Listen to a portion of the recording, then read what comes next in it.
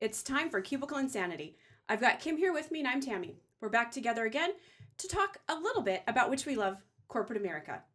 Our podcast is a discussion about the real insanity from cubicles in the workplace, from leadership and leaders to experiences with life in the cubicles. Let's get into our latest Cubicle Insanity. Kim, you ready? Ready. So today, we're very fortunate to be joined by an expert on leadership. One of our favorite topics, we get into it all the time, who's also an author. So we'll take a little dive into some of those key points on leadership in the book. Kim, how about you introduce our esteemed guest? My pleasure. So today we have the honor of having Croft Edwards, the author of Leadership Flow, Perfectly Squared, his new book. Croft is an author, as we've just stated. He's the founder of Croft and Company, which specializes in leadership training and coaching. He's also a master certified coach. And if all that isn't impressive enough, Croft is also a retired Army Lieutenant Colonel. So, Croft, thank you for your service. Oh, you're welcome. Great to be here. So, let's dive in and get to know you a little bit more. Okay. Croft, we're going to start with a few rapid fire questions for you to get to know you. And with your All right. book's focus on the Albuquerque store, I'm going to have you Yes. do a few ratings for us, okay? Okay. So, on a scale of 1 to 5 stars, 5 stars being great, fantastic, rate these things for us. Green Okay. chilies. Oh, 5+. The Albuquerque Balloon Festival. This year was a banner. It's a 5+ also. Oh, okay. Just this year, though?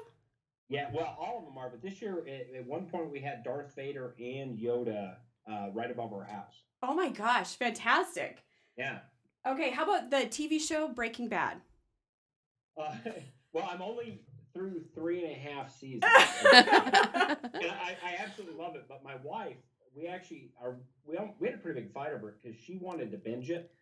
And she went behind my back and binged it. Ooh. And Oh, it was a sore point, and I love the show, but it's just too intense, too much. So I'm savoring it more. So it's definitely a five star also. Oh, nice. That binging is funny. I wanted to binge, and my husband was like, I can't. It's too stressful of a show. I can't fall Yeah, asleep afterwards. yeah. I need to, and it's savoring it. It's just so good. Nice, nice. Okay, and lastly, how about the 2.7 mile aerial tram to Sandia Peak? I have to give something that's not a 5+. It's like a 4, but it can be a 5 depending on the day you go up. Okay. Because some days it can be just absolutely breathtaking, especially if there's like a western sunset. Other days it's cool. But yeah, of all of the things I was quizzed on, I would have to give it the lowest rating, but still very very much a to do when you come to Albuquerque. Fantastic. Okay, thank you. So next, we're hoping that you have maybe a funny. We're putting you on the spot, so Okay. we'll give you. I'll talk a little bit to give you a second to think about it. We like to hear from our various guests about any funny stories from their cubicle life. So if you think back, maybe it's one you've heard, maybe it's one you've experienced. Um, but since we focus here on cubicle insanity, and we've all been there, and it's nice to know we're not alone. What kind of story can you share with us about your cubicle insanity? I thinking about that. I There was a time when I actually worked in a cubicle. I had just gotten out of the army, and I started with a fence company that was probably a big influence on why I went into leadership consulting because it was so bad. And I was on this, um, we were on this transition team to roll out a computer software program, but they had no idea what we were supposed to do and no direction. And so we spent a day one day, and all we did, we had this guy on our team, Bobby, who was just a flat out comedian. And he literally had us laughing all day long. We did nothing. And so it was like 3:30 in the afternoon, 3:29 in the afternoon. He's like, "Oh, dude, we're getting off in a minute. We got to do something." So we opened up a PowerPoint and inserted a period at the end of a sentence. So we could Nice. say we did something today. But otherwise, it's nothing. But it was interesting. And I think I was a really bad employee And I got very cynical when I would be, from my perspective, mismanaged. And it used to just drive me because I come from the military where, you know, it was very clear what leadership was and how leaders act to an organization that was not clear. And so it really kind of set me up because I was such a bad employee that I really I think I have a good perspective from that side of the fence. Let's just put it that way. So, but Nice. I have spent a whole day doing nothing, at least one. You know what? And the beauty of that is you admit it, you own it, and take responsibility for that. Where I think that we all can think of people who do that every day, and don't own up to it. Oh, and I can honestly say I played solitaire many a day, and I got very adept at hiding the screen Nice. when somebody was coming by. So yeah, I've lived in a cubicle. Awesome. Okay, thank you for sharing that. So, um, one thing that Kim and I had been talking about is you've got this experience working with various leaders and organizations now. Um, so how about you kind of before we dig into the book a little bit, how about you share a story about some leader or organization that you were working with, and maybe there was a bit of a time where it was a struggle and it was hard to see the end and any success, but it turned around and now it's a great story and everyone's proud of what happened. I think so many of I do a lot of coaching, and so many of my clients kind of fit that bill. And one of the principles that is kind of in leadership flow is, and if not the core, is self mastery. So for me, I always really get invigorated and excited when I see a leader finally realize that they are their biggest challenge and they're also their biggest opportunity. If they can lead themselves, then other people are relatively easy. So it's always, getting to see the leader who has this huge dilemma that they haven't faced, and then to watch them through coaching evolve into a leader that actually says, no, this is what I'm going to stand for. These are the conversations I'm going to have, and I'm going to make a difference. So I get to see that a lot. I don't know if I would have one specific one, but I've got multiple instances of where I could think of that. Nice, very good. Great. So I think that feeds into your book really well. So one thing about your book that's different is it's more of a story or a novel versus being more a textbook. So why Yeah. did you take that approach to tell a story? So several reasons. First was one of my clients. Some of the conversations that would come out was when I'd have them read a book. A lot of times it would be the typical leadership book, 200 to 300 pages of this theory. And one of the feedbacks I got, or large feedback I got, was that it's boring. Right. And people go, yeah, there's interesting stuff, but geez, oh, Pete. And so there's a book, Five Dysfunctions of a Team, which one of my clients had read, and he just raved about it. He said two things I love about it. One was it was a quick and easy read, and two, it was a story.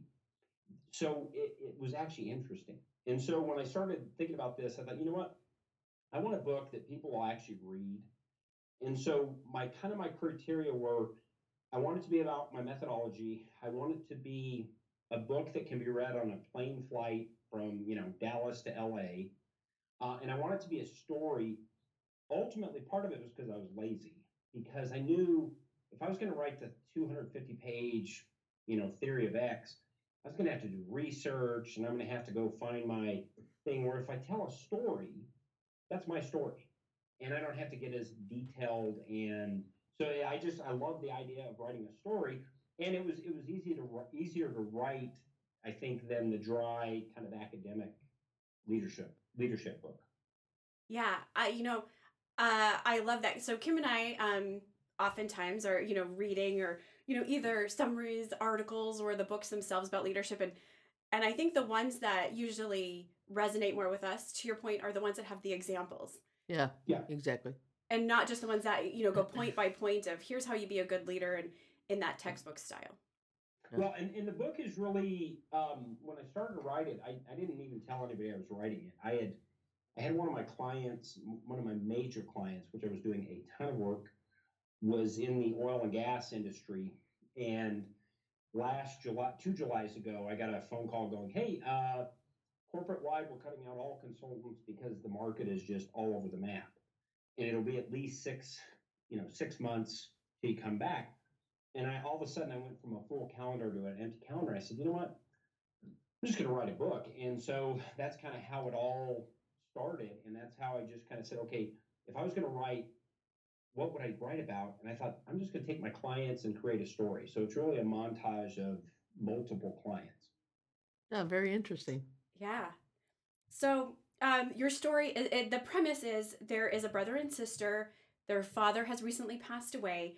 So now they are the owners of the father's business, and each sort of has different involvement and a different approach to this challenge or opportunity that has, been sort of dumped in their lap. So, I'm going to add that Kim and I do not want to have any spoilers for the book in today's conversation. Well, So we're going. it's not War and Peace. So hopefully, what we'll do is we'll hit some highlights and leave Yeah. some additional tasty pieces for everyone else to go out and still enjoy and learn from the book. So I'm going to start with Mark and Jackie, who are the brother and sister, sort of our main characters here. And as I know, as I read the book, there was maybe different times where I identified more with one than the other, and went Okay. back a little bit back and forth. But is there one of those that you identify more with, or is there another character that is sort of you placed in the book? Well, I kind of think the wise old sage, the Obi-Wan Kenobi of the book is, in theory, a little bit of me. Because that's a role I play in a lot of organizations to come in and help them see what they're doing. But the the Mark character was very much influenced by people I've worked with, and because I've seen so many leaders that at the end of the day didn't really want to do what they were doing. And so they were, in a sense, just going through the motions, and that shows up. And people know that. When I was working at that fence company, I remember the owner of the company, and he was a little bit of the character is in there. Um, he had taken over a similar example. It was a family-owned business. Father started it post World War II, and the son had grown up with a silver spoon in his mouth. And so he was going through some personal issues, and I watched him at a company-wide thing stand up in front of me and go, I haven't really been helpful. I've been kind of distant. I'm going through some personal stuff, but I plan on getting back and really helping the business. And I thought about the effect it had on people thinking, you've got it rough. I'm trying to pay my mortgage. I'm trying to, feed my kids. And you're sitting here talking about how, this is the same guy that shows up in his Porsche. So those characters are all kind of in there, and they're all, but I see a lot of the leaders that just go, yeah, I'm just, putting the eight in the gate in kind of thing. Yeah. I would agree with you. There's a lot of, as I read through it, and we'll get into some more of the characters that are in the book, um, where there's a lot of, oh, yes, I've worked with that person before. I know exactly Yeah. who they are. Well, the thing is, in some respects, it was easy to write because the opening scene is in a Tuesday morning staff meeting. Well, everybody's been in a Tuesday morning staff meeting. Yeah. And there's the person, if you're a fan of The Office, there's the Stanley that's in the corner doing a crossword puzzle. Right. Yeah. And there's in every one of them, there's some subject that we've been discussing ad nauseum for months, if not years. And everybody kind of nods their head, yeah, and nothing ever gets done. So it was kind of like those meetings, we've all been in that meeting and sat there and gone, why did we just waste this hour? Right. I've been there. Yeah. Right? Not only have we all been there, but we've all wanted to get out of there. Yes. And I've led a few of those meetings too. Right. We all have. We all have. Yeah. Okay, so some of the other key players in the Albuquerque store are Cynthia and Jason and Patrick.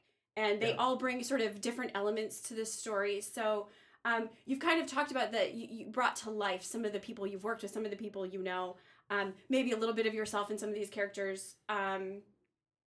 So tell us about sort of how you chose these sort of three characters to be involved, because there's a whole plethora of stereotypical employees that could have been brought in. So give us a little bit of background on why these three were kind of stood out in the story. Well, they're the characters that add to the plot. And again, there's I'm going to keep with your guys' theme of not giving anything away, but that are those people that they come in, they've got tons of potential, but the system is in a sense keeping them down. And the system is we've created a culture where their energies and their initiatives just kind of get beat down. And then we have the younger players that show up that in 10 years, 20 years, they could be the future leaders of this organization. But if we don't mold them, if we don't create future leaders, they're going to end up with where they end up with, which is like the third character, which is a product of the system. And so he's been institutionalized. So I just gave 2/3 of the clue away. But he's been institutionalized so that he thinks his behaviors are, in many respects, they're part of a cultural norm. And so he's been rewarded for these behaviors. And so, in many respects, he's forgotten how to think and how to be a leader because he's been rewarded for these behaviors. So, a lot of this was just, I don't even know if I was conscious about it, but it was kind of like I met all of these people. Yeah. And we create these organizational cultures where these people, unfortunately, this is a reality. And it's a reality because leaders don't say, okay, let's have conversations about how we have conversations. Let's address the moods and emotions in an organization that we live in. Cynicism is a mood and emotion. Resignation is a mood and an emotion. And so I always tell people the most common moods I see in organizations are resignation and resentment. And that's a shame. It Right? really In is. many respects, Cubicle Insanity, part of where you guys are really striking a nerve with people is this is their frustration. We shouldn't have insanity in cubicles. How would it be if we could have effective conversations? If people could really come and be wholly committed to their organization? But unfortunately, there's a reason we have insanity in cubicles True. because over time that happens. So It does. And Yeah. you're talking about effective conversations, and I know Kim will take this and run with it, but a lot of times the only time we talk about effective conversations is around performance reviews. And how often are those really effective conversations? Yeah, because I'm already showing up in a mood of resignation and resentment. Right. Yeah. I'm already showing up in the mood. And so now I hear my boss who I may have resentment towards.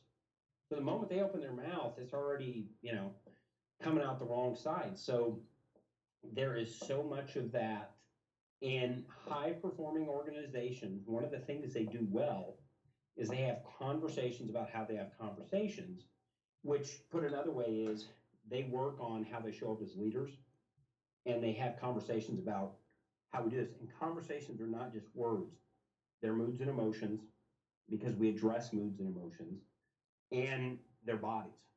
How we show up in our body determines what conversations we can have. It's also about having some intestinal fortitude to have transparent and honest conversations, right? Yeah. Yeah. And how often do we not do that? All the time. All the time. Yeah. Welcome to the insanity. So, we have Jackie. She has been thrown into this leader role. Her brother Mark has been the CEO and kind of taking care of things, and she doesn't know where to start. So she's going to just sort of take this time to explore. Yeah. So she has this lovely offer from her dad's best friend Jim to help her along the way and sort of help guide her. And so you referred to Obi-Wan Kenobi. So here he comes. And so she starts sitting down and learning from him, sort of piece by piece, baby steps.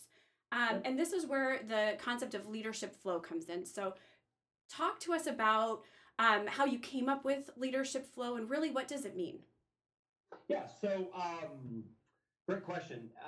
You kind of have to go back. So I have been interested in leadership since I was a kid, and I was 8 years old or so when I read the biography of Omar Bradley, the World War II general. And what really struck me at the time was not so much, okay, he did X or he did Y, but the question that jumped out was, why was he effective and other people not so effective?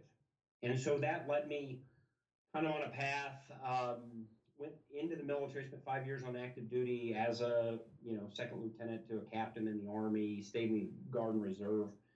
Studied it from that perspective. I have a master's in Civil War history, where I studied the U.S. Civil War, and I'm, I spent the whole time kind of looking at it from a leadership and command perspective, and then got into some deep learning, basically called ontological learning, and I'll talk about that in a little bit. And so I've really been studying this thing called leadership. About 3 or 4 years ago, was rebranding my company, and my branding partner said, "You know what? You're a flow junkie." And I said, "What do you mean by that?" And the premise was, I was one of those people that I'm very passionate about stuff. In my case, it's woodworking, it's running, it's history, it's my family. And whenever I did something, I was all in. And as I started to study flow, I learned it is basically the uh, research was done in the 70s by a guy named Mihai Csikszentmihalyi, which said flow is that state of ultimate performance where we're at our best, we perform at our best. And so we really see this in extreme athletes. So I started to really see this thing called flow, and it was kind of a aha moment. And I realized, what if really the goal of leadership was not to get stuff done, but rather to tap flow and to bring out the best in people, knowing that if I did that, then the results would follow, right? Because if I go into a place and everybody's engaged, they're having fun, they love what they do, well, results are going to follow. And so it's that study fundamentally is it's bringing out the best in individuals and organizations by tapping flow through embodied leadership behaviors, which can be learned and practiced. And that's a key piece, because how do I practice leadership? Well, you can practice it. And so that's where the ontological learning comes in, which looks at how we see things, specifically how we use language, how we live in moods and emotions, how we live in our body. And then you can practice this thing. So that's where this thing called leadership flow comes from, which is how to tap the greatness in each person. I like that explanation, and I think what I felt about that when I was reading the book too is oftentimes, and you are obviously in this great space every day and see it probably more than the rest of us, and that is there are a lot of leaders that we feel like, at least as maybe the employee sitting in our cubicles, they're not trying to bring out the best in me. They're just trying to get stuff out of me. Yeah. And so the way you described flow in the book and just now, it feels good. Yeah, absolutely. Well, and think about it. How often, if my only job is to do monotonous tasks every day, after a while I'm going to go whatever. Well, when you look into flow, what Csikszentmihalyi realized is that when we're at our best, the challenge we're facing is a little bit higher than our skill set. So to find flow, we have to be challenged, right? So think about it. If I'm an extreme mountain biker, how challenged am I going to be riding, my bike in circles around my house? I'm not going to be. But a 4-year-old kid who's learning how to ride a bike, that's the biggest thing ever. Right, that's huge. So, yeah, so flow, we all have felt flow, but flow is that place where we find flow when the challenge is just above our experience or our ability level, which causes us to be in the moment and focus. And so I always tell people, like with woodworking now, I'm in a place where I can literally look at a piece of wood and the wood can tell me how to cut it. Now, if you have no interest in woodworking, you're like, who cares, right? Yeah. But that's the point about flow, is when we find whatever it is and we start to go to that place, now that's where greatness comes out. And how often do you see in organizations where we've got somebody who's full of initiative and then we squash the initiative? And then, 6 months later in a meeting, you'll hear bosses talk about how that person takes no initiative. Whoa. duh, Right. Yeah, you've squashed beat it. it out of them, Yeah. Yep. right? Yeah, you didn't And bring out that greatness. yeah, and so I really look at it as my goal as a leader or my job is to find out what somebody really wants to do and help them do it, including if they want to do something that isn't involved with my company. Figure out how to link those two and say, hey, you want to go do this? I'm going to help you. Here's what I need from you. Let's figure out a way where I can get the 6 months you're here, I can get the best out of you. And in 6 months, I can say, congratulations, you're going on your journey. And everybody leaves feeling good. Instead, a lot of times what happens, I know I want to go do something. So what do? I keep it to myself. Yeah. I do the bare minimum just to show up, just to kind of go through the motions so I don't get fired. Right. Absolutely. So that happens all the time. It Yeah. does. And it's sort of like you were talking about, sort of uh, the behavior that's become acceptable become the norm. So maybe those new hires are a little bit more excited. They want the challenge. They want to do those great things. But everybody else who's used to the norm, it's easy to suck that life out of. Yeah. And we call that organizational culture. Yeah. Right. Right. Right. One of my favorite stories that happened to me was when I was a battery commander in the military. I'd get a new private right out of basic training, and that person would show up and they would come to attention and they would salute, yes sir, no sir. And invariably, what would happen was one of the crusty old soldiers would pull him aside and go, "Dude, you got to stop doing that. You're making me look bad." Right? Yeah. Yeah. And so the person becomes institutionalized. And Right. so they go, "All right, I don't have to salute." And if leaders don't hold the standard and if leaders don't address that, now pretty much you take that bundle of potential and it gets molded into nothing. Yeah. And I always tell people second lieutenants are a lump of clay. And in 5 years, that lump of clay is going to be hardened. So is the lump of clay going to be hardened into a piece of art or a lump of clay? But either way, in 5 years, it's going to harden. Yep. And Yep. so our job as leaders is to mold that into something very beautiful, powerful, and effective. So that in 5 years, that's our future leader. Yeah. That was a great story. So Kim and I oftentimes when we're having these conversations, we have random thoughts, and instead of going off on tangents, we have a parking lot. So Okay. Kim, on our parking lot, the thought I just had is, um, we're talking about sort of that challenge for employees that makes them great, that gets them into the flow and all those things. So as Croft was talking, what came to mind is we do all these engagement surveys at Yeah. organizations, Yep. and are are we achieving that same sort of greatness, that same sort of flow with an engagement survey? My gut is saying no, but I think it's something we could, and maybe Croft, you'd like to join us. We can kind of explore that one on another day. Oh, I'd love to. Okay. And my assessment is no, engagement surveys just piss people off. Absolutely. You know what? I just had this conversation the other day with somebody. So yes, I'm all in on putting it on the parking lot and Yeah. one of our Yeah. next Right, because we podcasts. do them, but nothing really changes. Right. Right. Yeah. Yep. So I'll go, oh, they're going to hear what I have to say. I fill it out. Oh, and then we go and we go to a meeting and the leaders say, oh, we're going to change. We're going to be more inclusive. We're going to be this. We're going to be that. And 3 months later, nothing's changed. Right. That or we come out with half-ass initiatives. Yes. Yeah. Just to get people involved to feel good. Yeah. Mhm. Yeah. Yes, mandatory fun. Yeah. Okay, so I'm gonna go in a little bit of a different direction now, Croft.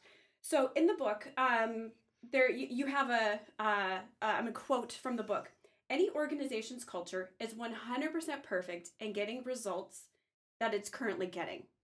And so that when I read that, it's one of those things where it's so obvious, but you've never really thought about it that way. And in a way, and this kind of fits into a little bit about what we were talking about, but it fits well with sort of the old cliche of you get what you measure.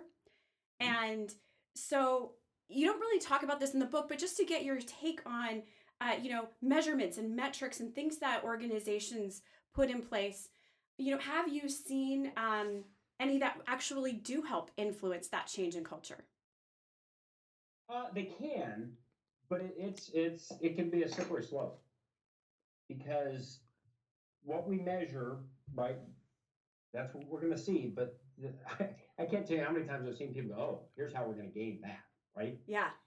So if this is what they're measuring, we're going to, paint all the rocks pink so that we pass that piece of the inspection. And so it really, again, it comes down to having effective conversations. Because when we go, oh, morale is down, we don't ever sit and actually go, okay, so why is morale down? And how are we going to have a conversation so both of us change the culture? I need to show up differently as a leader. You're going to have to show up differently as an employee. So if we want to change the culture, we don't change a culture by just coming in and change a culture. What happens is individuals have to change. Yep. We as individuals have to have different conversations. And the more we as individuals have different conversations and have those skills, we can, in a sense, change the culture. So it's a challenge. And I don't know that I've ever really seen organizations do it well. The ones that I've seen do it well have conversations at the end of the day, face to face with people about what they care about. What do I care about? And if you address that, my care is taken care of, I'm likely going to find flow. Yeah. Yeah. I know Kim and I both have had this experience where there are, different metrics that, an organization will put into place, and some of them are around people, others are around, financials or sales and things like this. And um it's almost like they have the number so they can sit in their office and not interact, and they can just, red, yellow, green everything, and try to manage that way, versus the point you made about change really comes through those conversations. Yep. And I tried to kind of point that in the book that if you're going to make a high performing organization, everybody's got to be involved.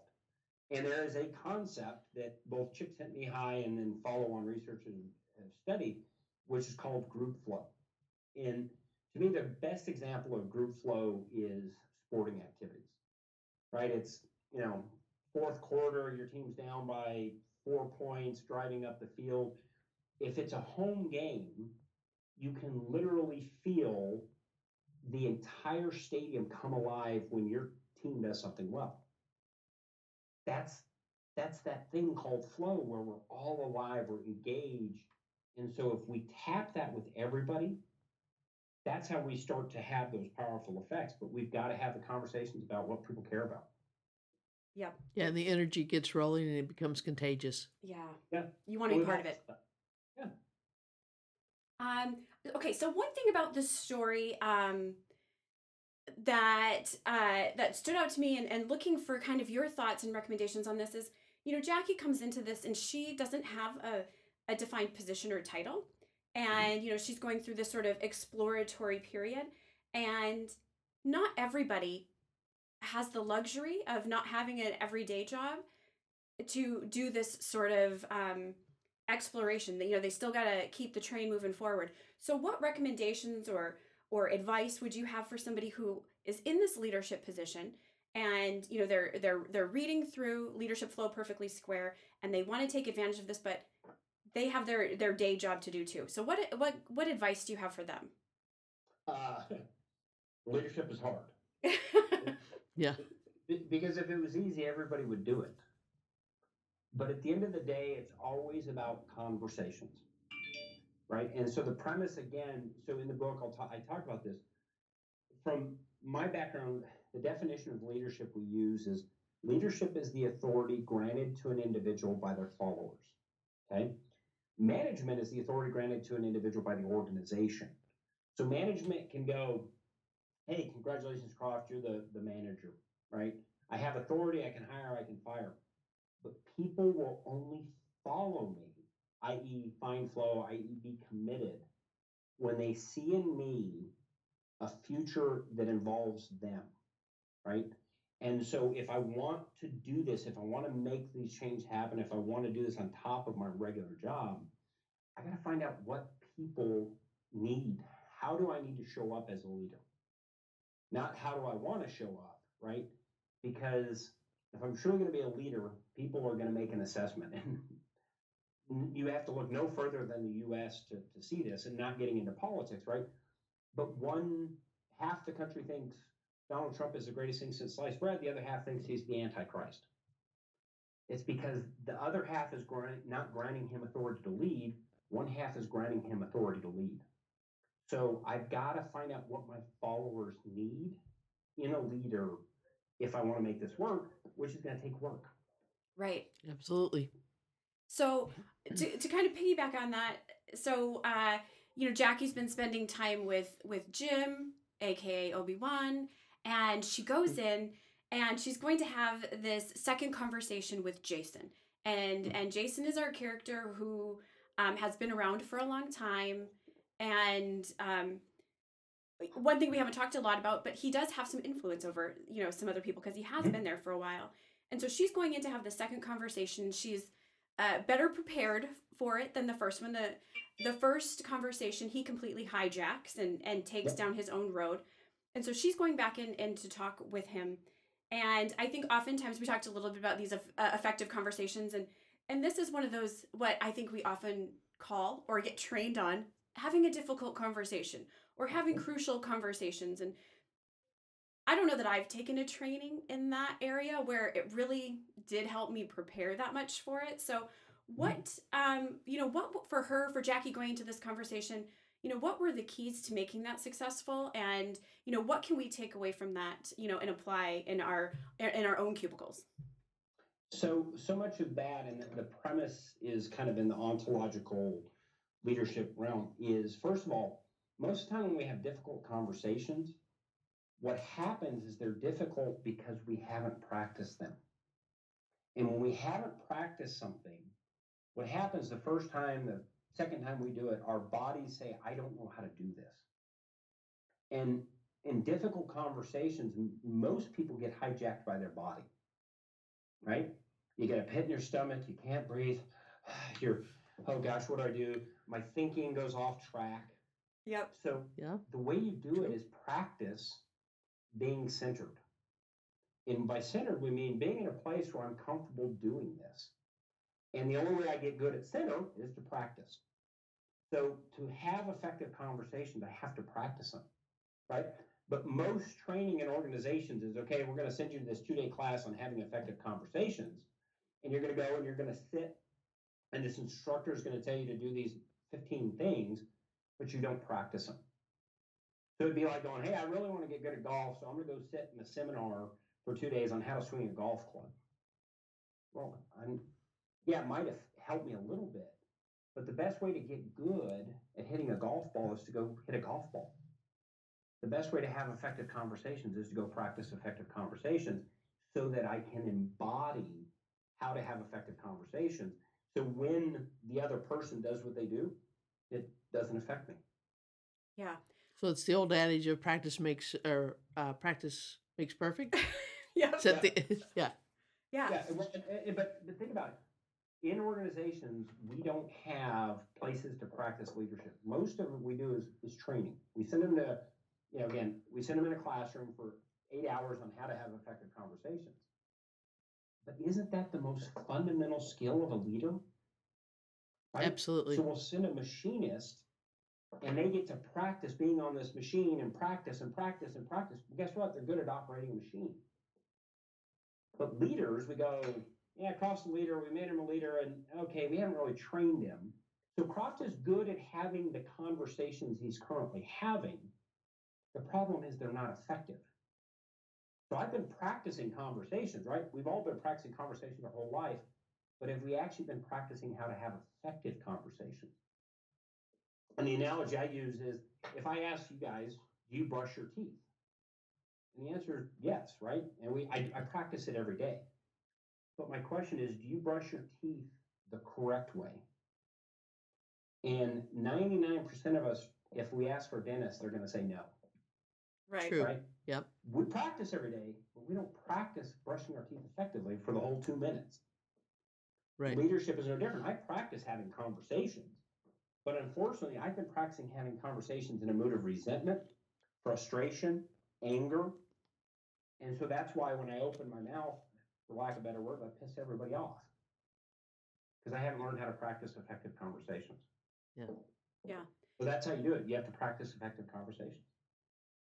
Yeah, and I'll also mention, Jackie learned a little bit from her first conversation with Jason in that, she had it sort of in a neutral territory. So there's these other things too that were interesting to sort of watch her work through Mhm. to have this effective conversation. So she spent the time just before the meeting going through it and putting down, I'll call it an agenda. I don't remember what you call it, Croft, but what are the key points to cover in this meeting? So she had it right there in front of her. She sort of reiterated it so that she could have this very effective but somewhat difficult conversation too. Right. And Jackie's issue in that instance wasn't Jason, it was her, Right. Yeah. right? The most difficult person you ever have to lead is yourself. So it's how it doesn't matter who the other person is. If when they show up, my body does something, my body contracts, they actually are setting the agenda for the conversation. Yeah. Right. And think about it. When a true leader shows up, they show up in their commitment. This is what I'm committed to. And it doesn't matter what other people do because they're truly committed to what they're committed to. Most people show up and the strongest mood or emotion wins. So if we have a team and they're in resignation and that's the mood or emotion, that's actually how we make our decisions, in the mood of resignation. Yeah. Because a leader hasn't showed up in a mood that says, no, we're going to do this differently. Yeah.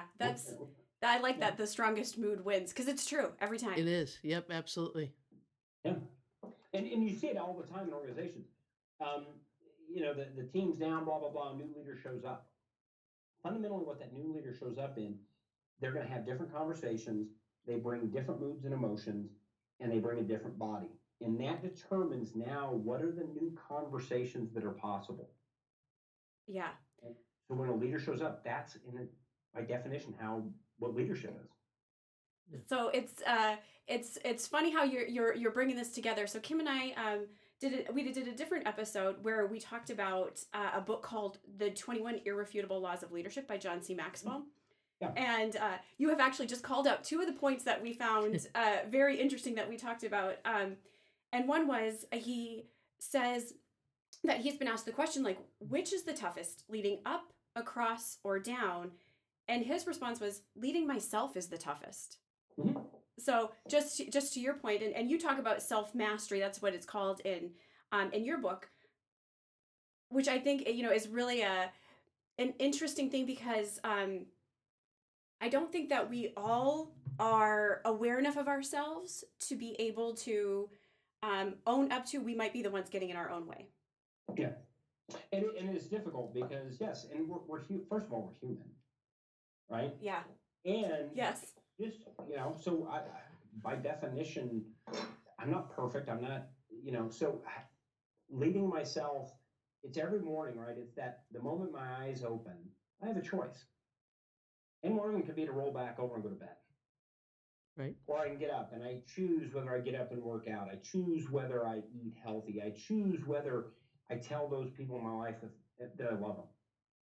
And every day is a series of choices. I choose whether I let certain behaviors live in my organization, right? I choose whether I reward certain behaviors, whether I punish certain behaviors. So it's my choice. And my issue is getting me out of the way where I go, you know what? There's a behavior that is not acceptable. I'm going to have a conversation. And the conversation is actually easy if I'm competent at having that conversation. right. But most of the time I'm not competent because I don't ever have those conversations. So I don't know how to have the difficult conversations, so I avoid them. Right. But once a year I go to the training where I got a certificate. I've been in difficult conversations 101, but I don't go back and have difficult conversations. Yeah. Well, one of the quotes that Kim and I had talked about, again, out of your book, when you're talking about the difference, you mentioned the difference between management and leadership and leaders.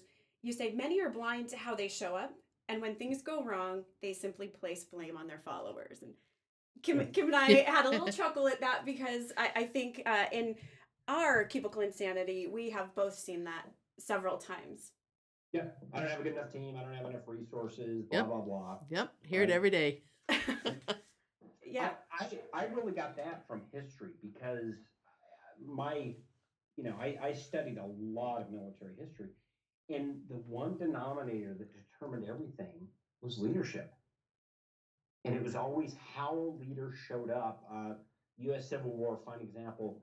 prior to Ulysses S. Grant, Grant was the first general that showed up and said, "We're going forward." And he basically just said, "This is the direction we're going." And he just kept going. Yeah. Yep. And that's how he made it happen. So, yeah. Yeah. Okay, so this has been a really great conversation. We really enjoyed your book, and there's so many. I know we pulled a couple of quotes out of there, and the story overall was very, I think, applicable. So we could relate to all the characters. We could take some of the things that they were experiencing. So, any final thoughts that you'd like to share about the book or about Leadership Flow? Yeah, I think the one thing I would leave you with is we are our practices. So what we practice, we become good at. So if we practice avoiding conversations, we're good at it. If we Right. practice the Right. mood of resignation or resentment, we're good at it. But the good thing about that is we can change our practices. And that's why at the end it's self-mastery. If I'm not having effective conversations, my job is to look in the mirror and say, okay, I'm going to commit to this and I'm going to start practicing having effective conversations. And at the end of the day, it's always about leadership. Yeah. Absolutely. Okay. So Croft, at the end of our podcast, we like to do what we call state the obvious. And this came from, Kim and I have had, several conversations about how we thought something was obvious. We have a what we thought was an effective conversation with someone, and we think that we both walk out of there with the same end game and find out that no, we each had different perspectives on that. So, Jim says this to Jackie. Here's another quote: "Two people can experience the same event, yet based on their histories, walk away with wildly different perceptions." Yep. So we like to state the obvious. So we're making clear the points that we're taking away from today's conversation. So one thing, Kim, leadership is not based on title. It brings authority based on your title, but gaining followers also is really the way. One is management, one is leadership, and so we have to find those people that buy in and believe in that vision, who will come along with us and bring life to it. Another one, leadership is remembering the human element. So there are these emotions and feelings that play into this, but also that conversation. So between two people having that interaction. I'm gonna go back to one thing that Croft said as well, and talking about flow and sort of bringing that home, bringing it to life. It's really that there's a challenge there that's higher than the skill set, and that's where the greatness comes out. So not only do we have to, probably apply that to ourselves every day in our cubicle insanity, but even with any sort of, I'm going to call it assumed leadership based on our followers, our pals at work, to do it for them too. Absolutely. Agreed. So I think lastly, I'm going to state the obvious. This is a perfect piece of advice in this book itself, Leadership Flow Perfectly Square, for managers, for leaders, or for employees that take that assumed leadership role. It's got a simple framework. It's got the great examples throughout the story that you can apply that to help your team or organization find their flow. Great. All right. And plus, it references the best food ever. Yes. Good. So, Croft, we'd like to thank you again for your time. And again, the book is Leadership Flow Perfectly Squared by Croft Edwards. You can check out Croft's website at croftandcompany.com. Croft, where else can our listeners find you? Well, right now, I'm a small farm in New Mexico, but chances are I won't see you today. But I'm on Twitter. I do a lot of Twitter at Croft Edwards. The great thing about my name is I'm the only one I've found, except for my great-grandfather who's dead. And LinkedIn, love to connect on LinkedIn, so reach out to me there. And those two places you're likely to find me. Just type Google Croft Edwards. All right, great. Thanks, Croft. And thank you to all of our listeners. We'd like to thank our sponsor, the law offices of Susan L. Ward, an outstanding law firm. Go get him, Susan.